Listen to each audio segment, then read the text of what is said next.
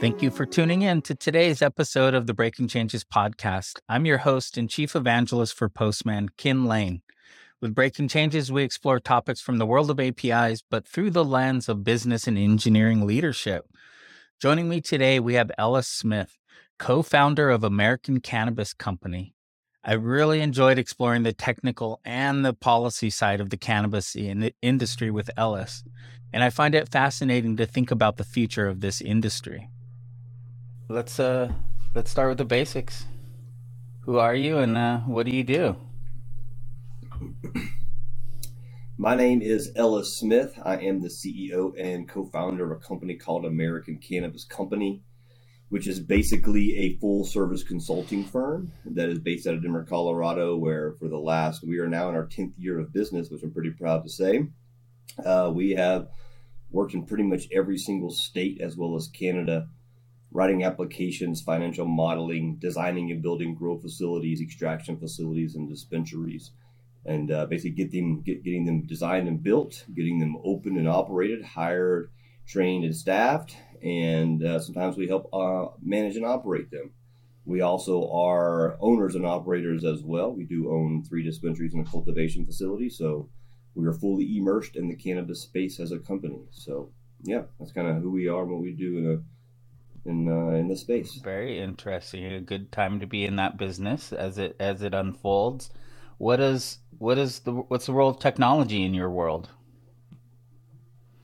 This is what's really progressing our industry right now, and this is what really makes me excited about coming to work every day. What we were doing 10, 12, 15 years ago is so far different than what technology has allowed us to do today. Because I design and build grow facilities, we are always pushed to the limits from our customer base to really bring in the newest technology. And it's fascinating to see what is constantly evolving year after year. And I mean exponential growth from some of these technologies, which is pretty cool. From our LED lighting is the one that's kind of front and center. That's really where we're seeing this exponential growth year after year that is just tremendous to see how much improvement we're seeing with this. And I'm excited to see where we're going to be in 5 to 10 years with this, as far as efficiencies of output and just overall productivity of the lighting. And then all the way down to we're really getting into hardware and software to manage how we are looking at plant growth, how we are really able to measure dry off from the plant, and really use sensors to tell that plant or to tell our watering system to bring water to that plant, and really bringing in an element of AI into how we're growing this plant now. And it is fascinating. It is so freaking cool. I love what we're being exposed to and really pushing the boundaries of what we thought these plants could do. No, now technology is really allowing us to be smarter, allowing us to look internally even more and really grasp data and really push the limits. And so that's kind of a snapshot of how technology has really been helping our industry. And there's so much more out there to explore outside of that. So it's pretty neat, and I'm very grateful that I'm kind of front and center with this, and then my clients are really demanding that we are looking at this technology and utilizing it. So it makes it fun. Yeah, one of the fascinating positions I have in technology is I see the many layers and dimensions and the lighting. I mean, you guys are just basically big high tech agriculture. That's it. And that next generation, that's interesting. But I watch enough industries, and I know there's another dimension too. There's quite a regulatory landscape that you have to navigate that is also what would ideally be technology driven, but I know from experience is not always the highest the best technology out there or the best processes. Can you speak to that landscape a little bit? You bet, and that's ever evolving and changing for us. And so you bet, from a compliance standpoint, regulation standpoint, we always have to track our plants, have to understand where they are, how many we have, and that's basically how our auditing system works from our state compliance side of this. It's pretty archaic how they have some of these systems where They do have barcodes where you can scan these tags and kind of get input into your system to manage your plants. Some people don't have that luxury and don't have the ability to scan a plant, so they're literally having to manually enter this information into these systems.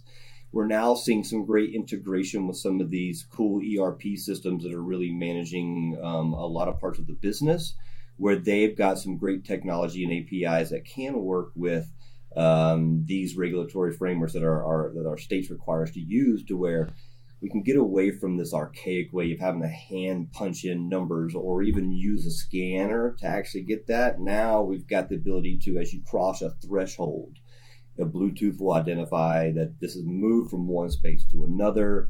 To actually tell you what employee was holding that plant and really identify the whole step of the process all the way through and really map that out for you, and really being smarter, really eliminating that human error, and really reducing that extra workflow that is required to go and either scan the plant or to actually go and hand punch that in.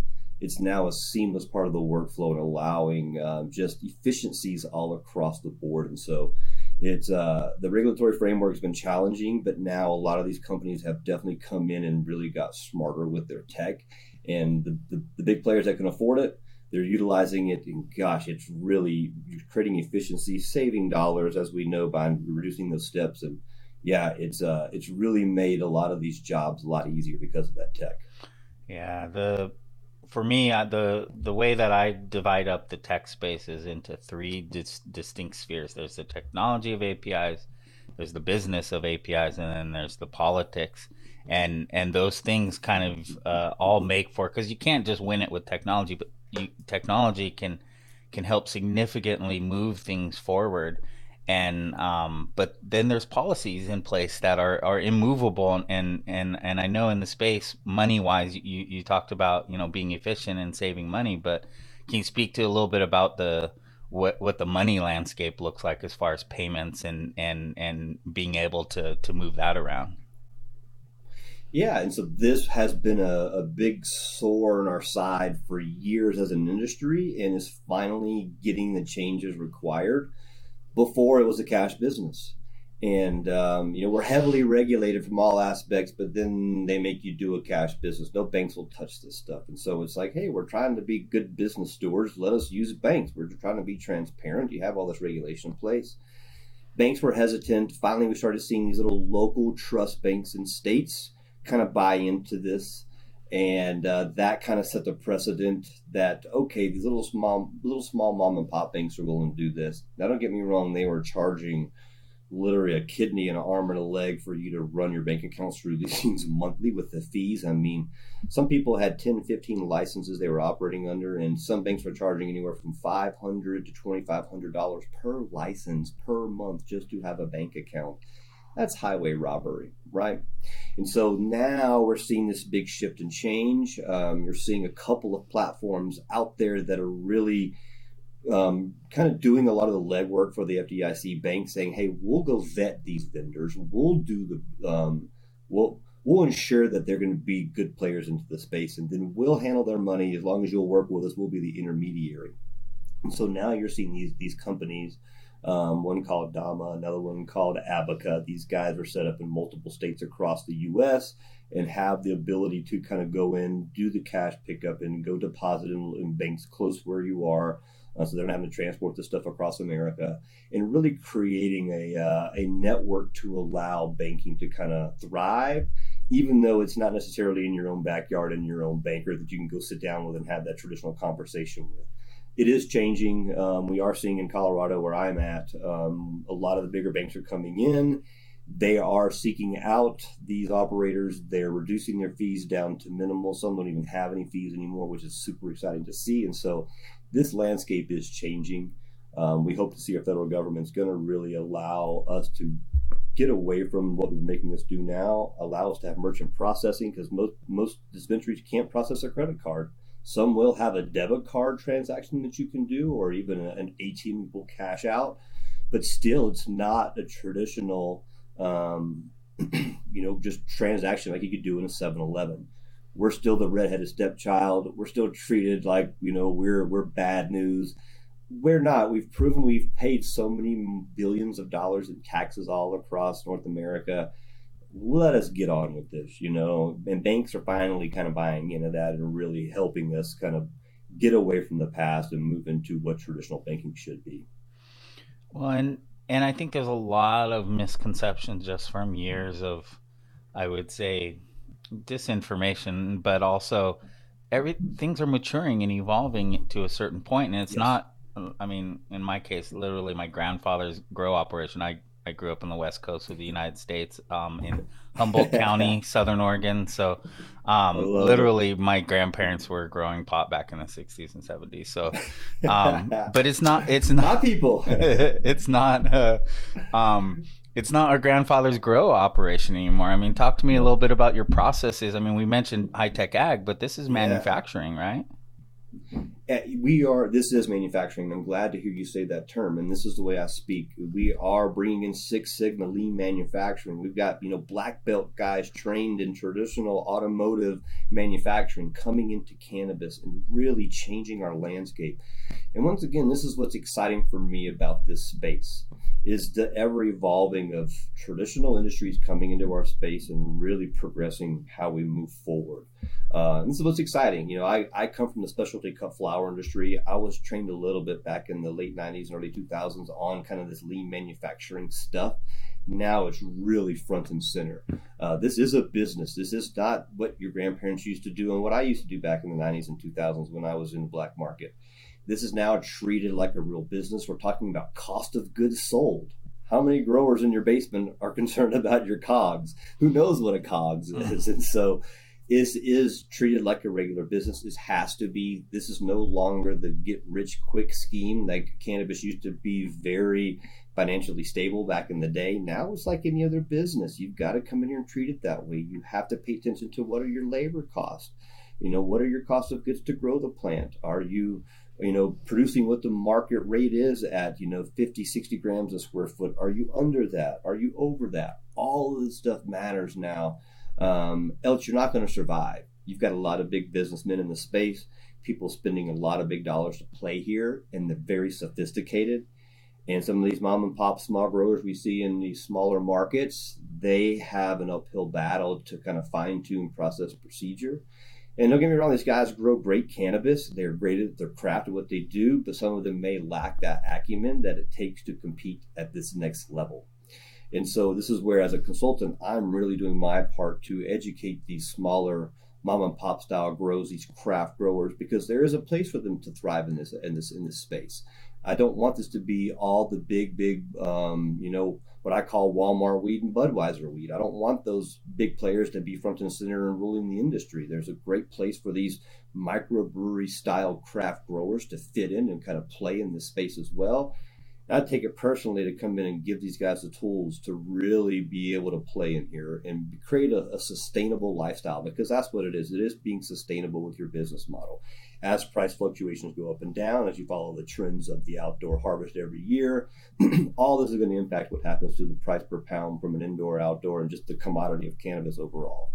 And so you better have your game on. You better know what the heck you're doing, because it's sophisticated. It really is. I mean, we are bringing in high tech technology, AI, to grow the plant. This is no longer getting water out of your well and pour it on the plant and say, man, I crushed it. There's so much more analytics behind this. We are nerding out. And I think your grandparents would be psyched to see how nerded out we are on this stuff, because we are passionate about the plant. We are consumers. We are growers. We are part of this lifestyle. And we, at least I do, and who I surround myself with, we thrive in really bringing the next best technology to really improve what we're doing, because this is a business now. It is becoming a commodity. So it's Yeah, sophisticated. It really is. and I know a lot of people I grew up with in Southern Oregon and Northern California are nervous about the Walmart and Budweiser and taking the heart and soul out of the industry. So do you feel like technology and kind of solidarity amongst these mom and pops is how they're going to be able to compete against the big companies, or is it just inevitable that the big companies are going to win? No, I think we'll see, just like the craft beer and even the craft liquor kind of game. There is a way for these small players to come in and make a mark, differentiate. It's all about genetics, as we know, having a hold on your genetics and not letting it out, and having unique flavor profiles, terpenes, all these things that can really differentiate.